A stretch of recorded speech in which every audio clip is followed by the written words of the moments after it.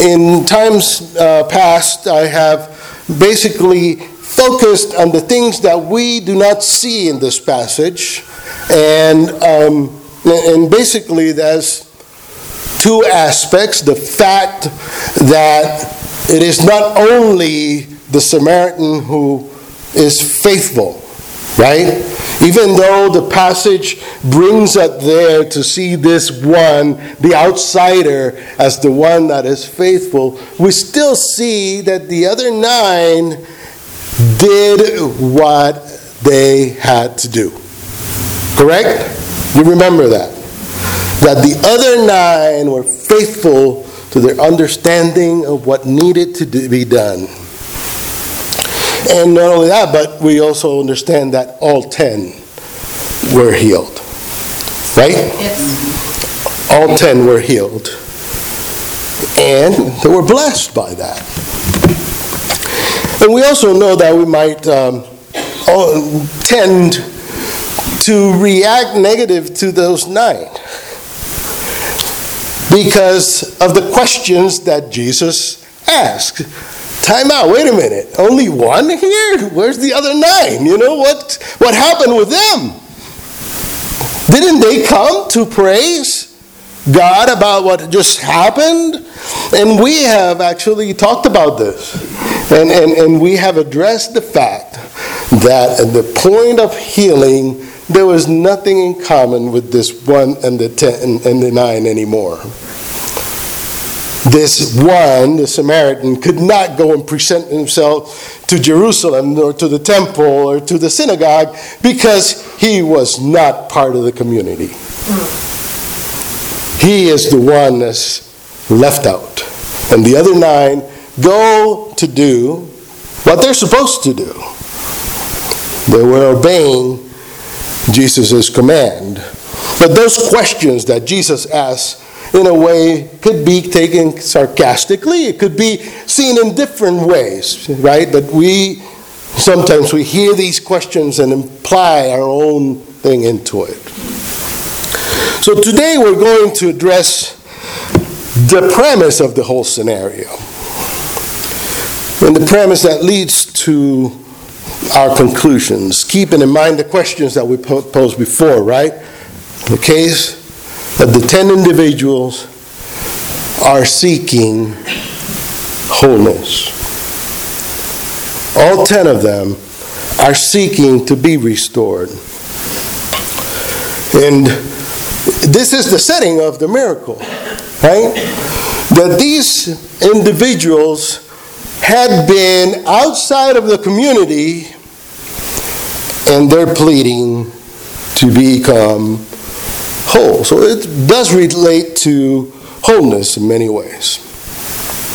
But first, when we read in the Levitical account, and this is, I know, Scott's favorite book, sorry, we read in chapter 13 that leprosy is intimately related to the dynamic of community. Because when you are found to be with this ailment, you have to take action, right? This is the public health situation of the community being addressed with a religious or spiritual understanding. In the corporate sense, being considered clean or unclean had implications of your status in community. So this is everything about the communal existence. Today, if somebody is sick, they should not go to work. But we must because we have to anyway, right? We end up there. But then, we're spreading our germs all over the place. And then others end up with a cold. Right? And here I am today. Oh, Lord, help us. But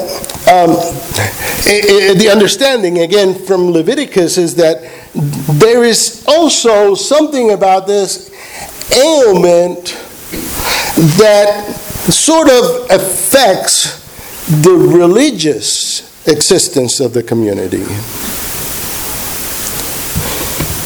And remember that the prescribed solution for that ailment is a religious one.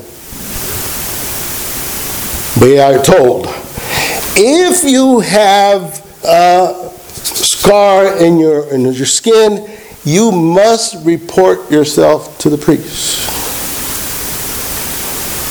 And the priest is to examine you. And it gives a whole litany of what to look for.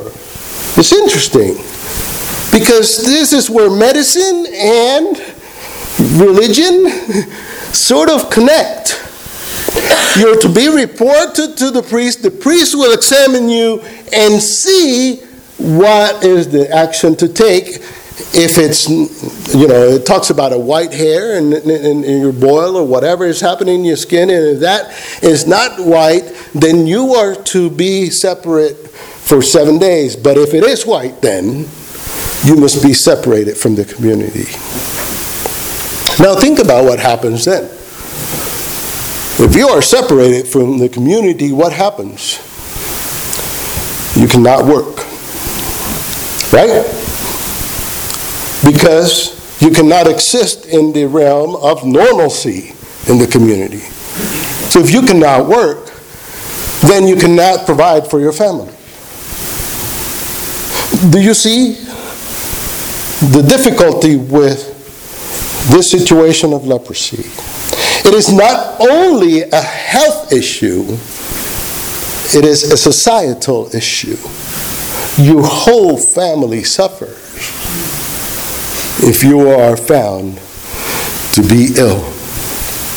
And it doesn't matter if it's a man or a woman, right? The man is the one that is working to supply, but the woman does work at home too, right? And they are essential to the family life. So this prescribed solution is a ritual that is supposed or proposed to restore or to make that individual whole again. If you're found to be in this condition, you must be separated.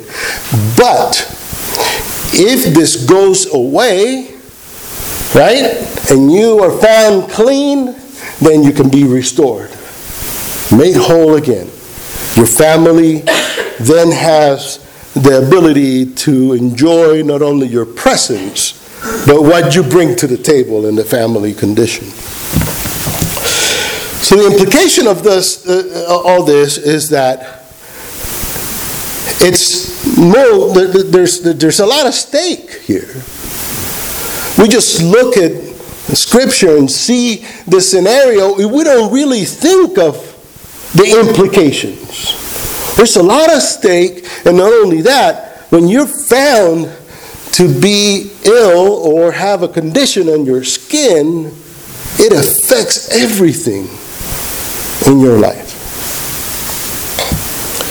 And the religious life of the community becomes intimately connected to the wholeness of the individual. So there's implications of that. God provides for a way for that wholeness to happen. He addresses the matter of the community and the individual, right? And this happens in a religious way. And when I'm talking about religion, I am not necessarily talking about being religious, but that's spiritual existence, right, in which we live. Now, for Israel, there was an intimate relationship with their community and God. Being in community was being part of what God was doing, but being outside of community meant disconnection. And we already talked about all the implications of that. So God facilitates with ritual prescriptions, right? You are to do this. You're going to observe this person. If they are clean, you're supposed to then take a shower, wash yourself, right? And then there is a prescription and a ritual. You're supposed to take a bird, take another bird, kill the one bird, and the blood is supposed to be spread with a little red rag and sprayed upon the person, and then that person needs to wash themselves, wait for another week, check again, and you become part of the community once this is all done. Now, what happens today? Our modern and postmodern view of the world affects how we see this. It's like, well, this is some kind of hocus pocus stuff, right? It is not necessarily a way of seeing religion intricately connected with wellness. As a matter of fact, we usually, in society and culture in general, we reject that idea. And that is because we have become so used to this individualistic view of community. We have come to this understanding that we have a mind, and if we have a mind, we can think, and if we can think, we don't need our neighbor. And if we don't need our neighbor, what does his welfare have to do with mine? What does her well-being have to do with who I am and how I'm to exist in this community? Well, let her figure it out. You see the difficulty that we see in life now. I mean, I don't know if I'm talking just by my own ideas here, but very, very truly, we experience that dynamic in our community. I'll give you a very brief example.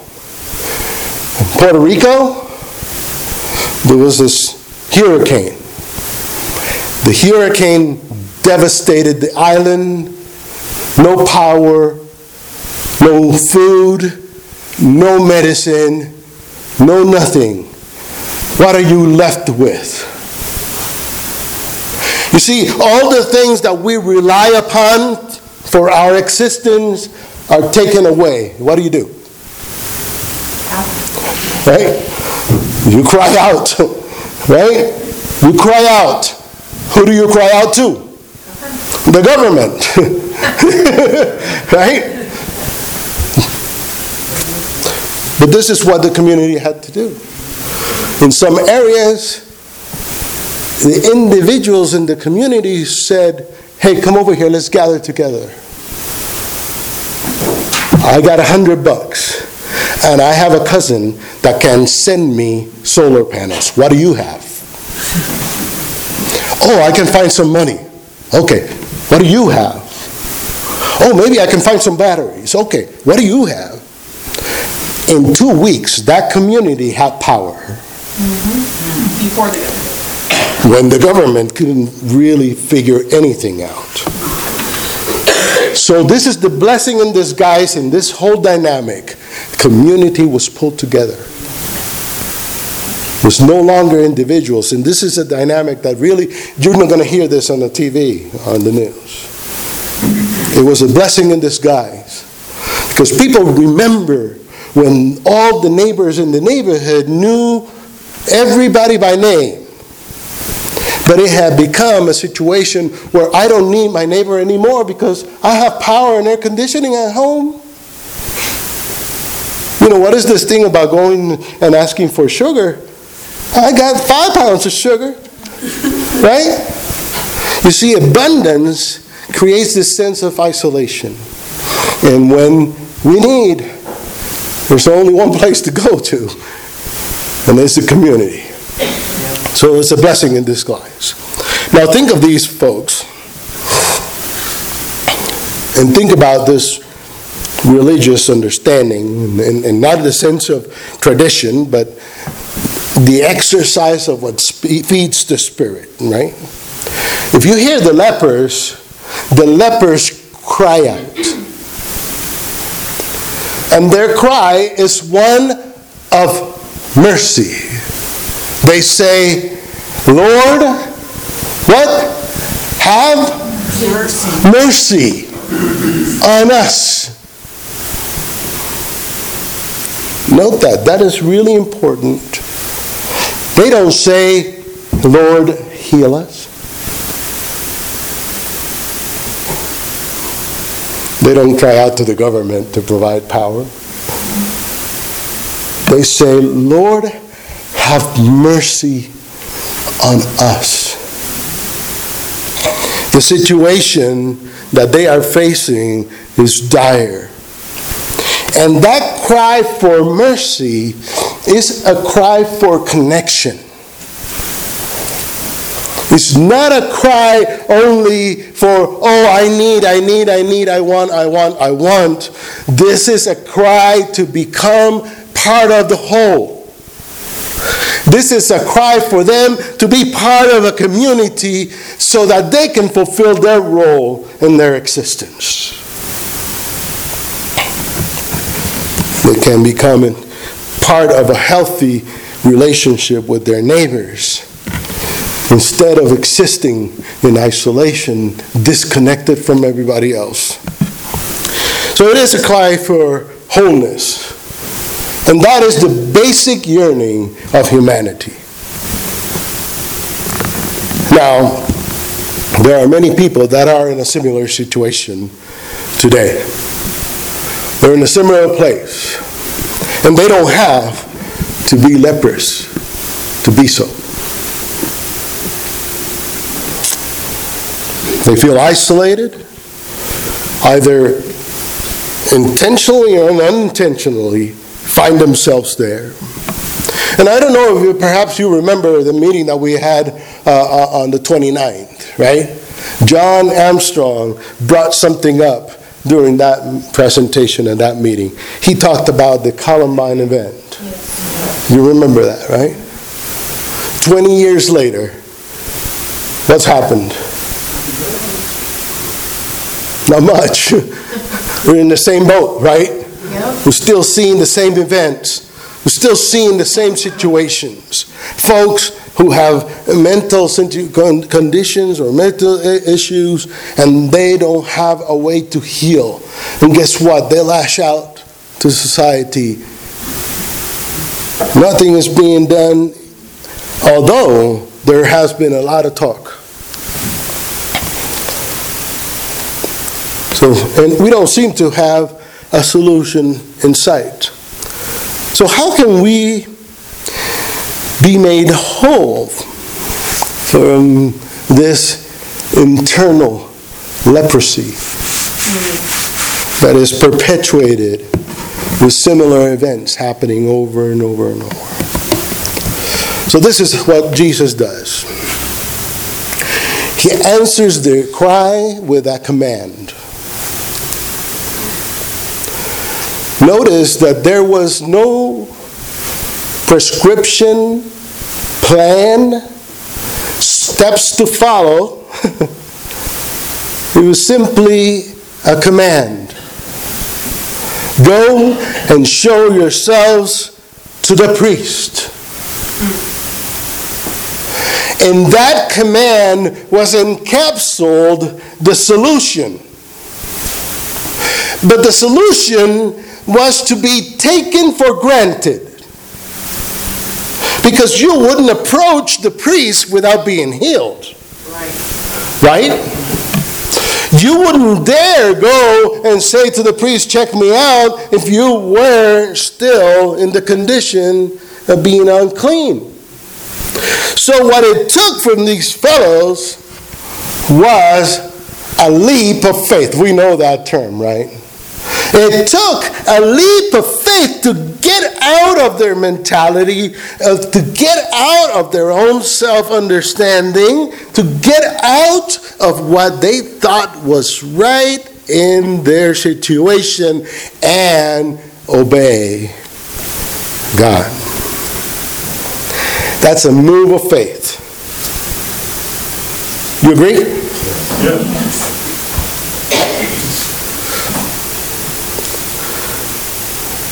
They're to be made clean, and they move. They move before the miracle happens. They have faith.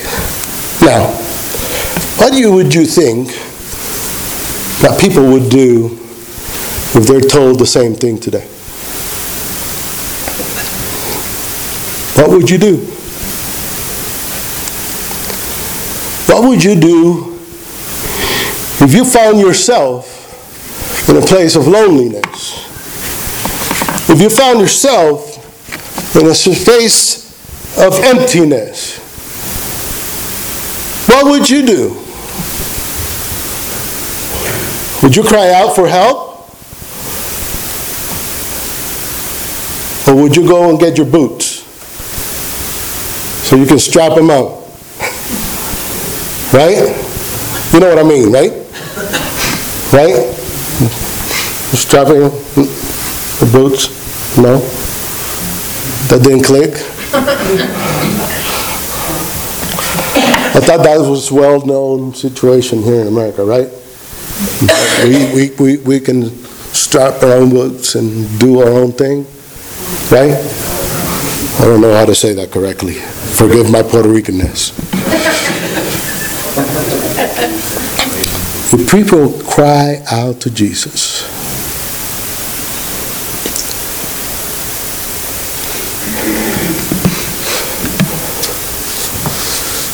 Would they cry for mercy? And would they respond to Jesus' words? See, this is, I think, a situation that we must acknowledge. We must acknowledge the fact that as religious solution is not on the table, mostly in our society. Because, again, religion is seen as that hocus-pocus thing, and that's you can believe in all that stuff. It's all right for you, but not for me. But the results we see all over the place, right? We see all over the place because there is no hope out there. Our hope is placed in what? Right. Let the government provide mental health situation for everybody. Right? They should be providing a psychiatrist for everybody that has a need. In Spain, Judith and I were visiting some friends of ours. We went to this little village. And in the little village, there was a spring that flowed out of this place. Beautiful water that came out of this place. And it flowed out, and they had made a little canal. And then they had this shack that had built in concrete. And in that shack, there were like 20 different stalls where women used to wash their clothes. I say used to wash their clothes because in the modern times, now they had washing machines. They don't use that spot anymore. It just serves as a memoir to the times when they used to come there. Guess what happened in that community? All of a sudden, psychologist's office started to open up. And this town had more offices for psychologists than anything else. Guess what happened there? I mean, you can derive what was the deal, right? This is the place where community was made because the women would come and talk, right? And they would talk about their issues and converse. And that was taken away because this individualistic look of the world, the modern world, drew them back to their homes to do their own thing instead of sharing life with others. So now they needed psychologists all of a sudden. And it's good for the psychologists because they need work too, right? So, it's interesting that the miracle happened before the miracle happened. You see what I'm saying? It's interesting to note that the miracle was not in the fact that they were healed, but in the fact that people moved. When Jesus said, go. That to me is the miracle. To me, the miracle is to say, okay, I'm going to get rid of all this junk that I have put in my mind about how things should be in the world. I'm going to get rid of all this junk that I think is the logical way, and I'm going to follow what Jesus says. That's a miracle. And in the following what Jesus says, then we see God's hand at work. Amen. Incredible. Incredible. They heard his voice, and they actually followed their command. And I truly believe that God is in the business of restoring folks to wholeness today. I truly believe that God is still in that same business. He wants our religious, relational selves to be awakened. He wants community to flourish. And he wants to heal the brokenness that is all around us and in us. And he wants to do it through Christ. Because that's why he sent Jesus, right? So that we could be healed. So all that brokenness that is within us could be taken care of. It's interesting that we hear Scripture say Jesus is the King or the Prince of Peace. The term in Hebrew, Shalom. The Prince of Wholeness.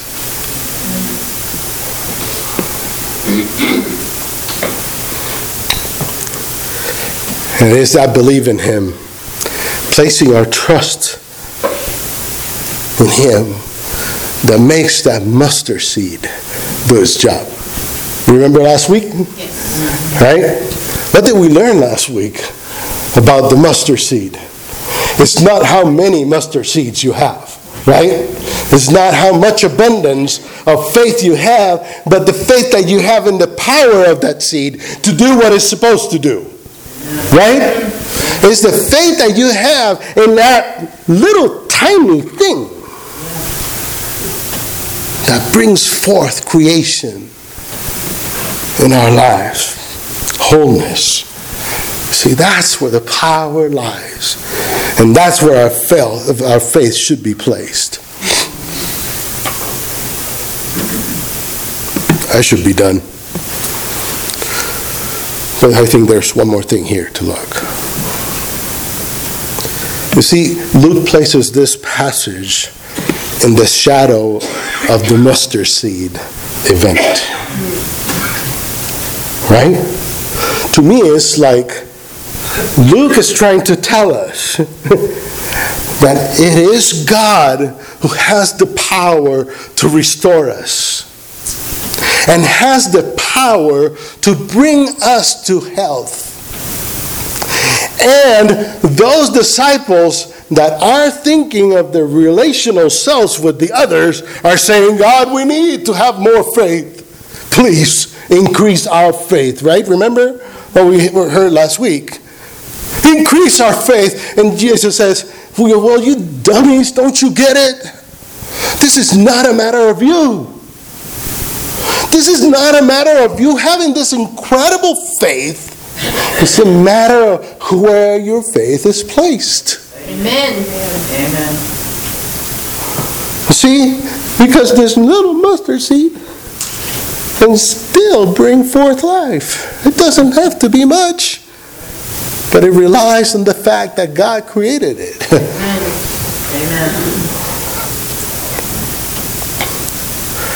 So imagine the world seeing a new reality. Imagine the world being presented with a new norm. Instead of this individualistic sense, being connected in community to our God. Imagine our spirits being revived.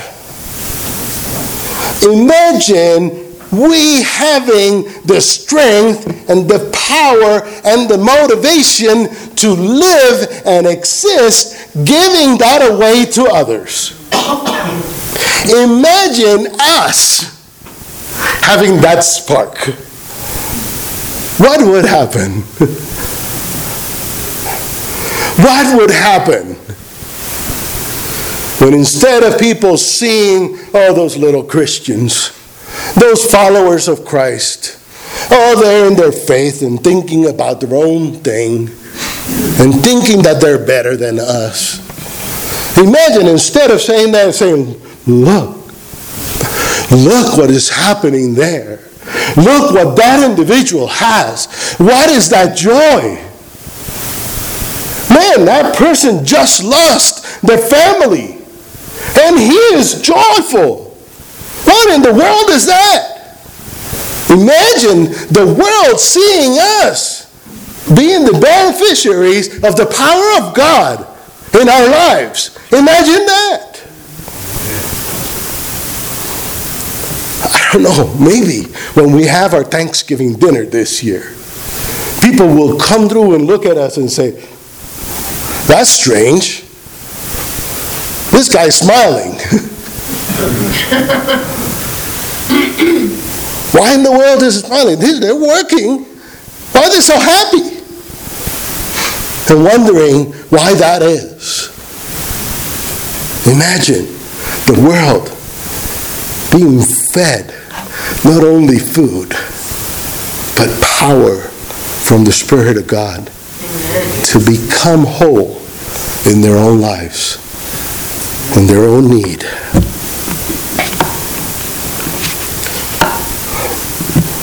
Interesting, last week, the passage ended with this statement.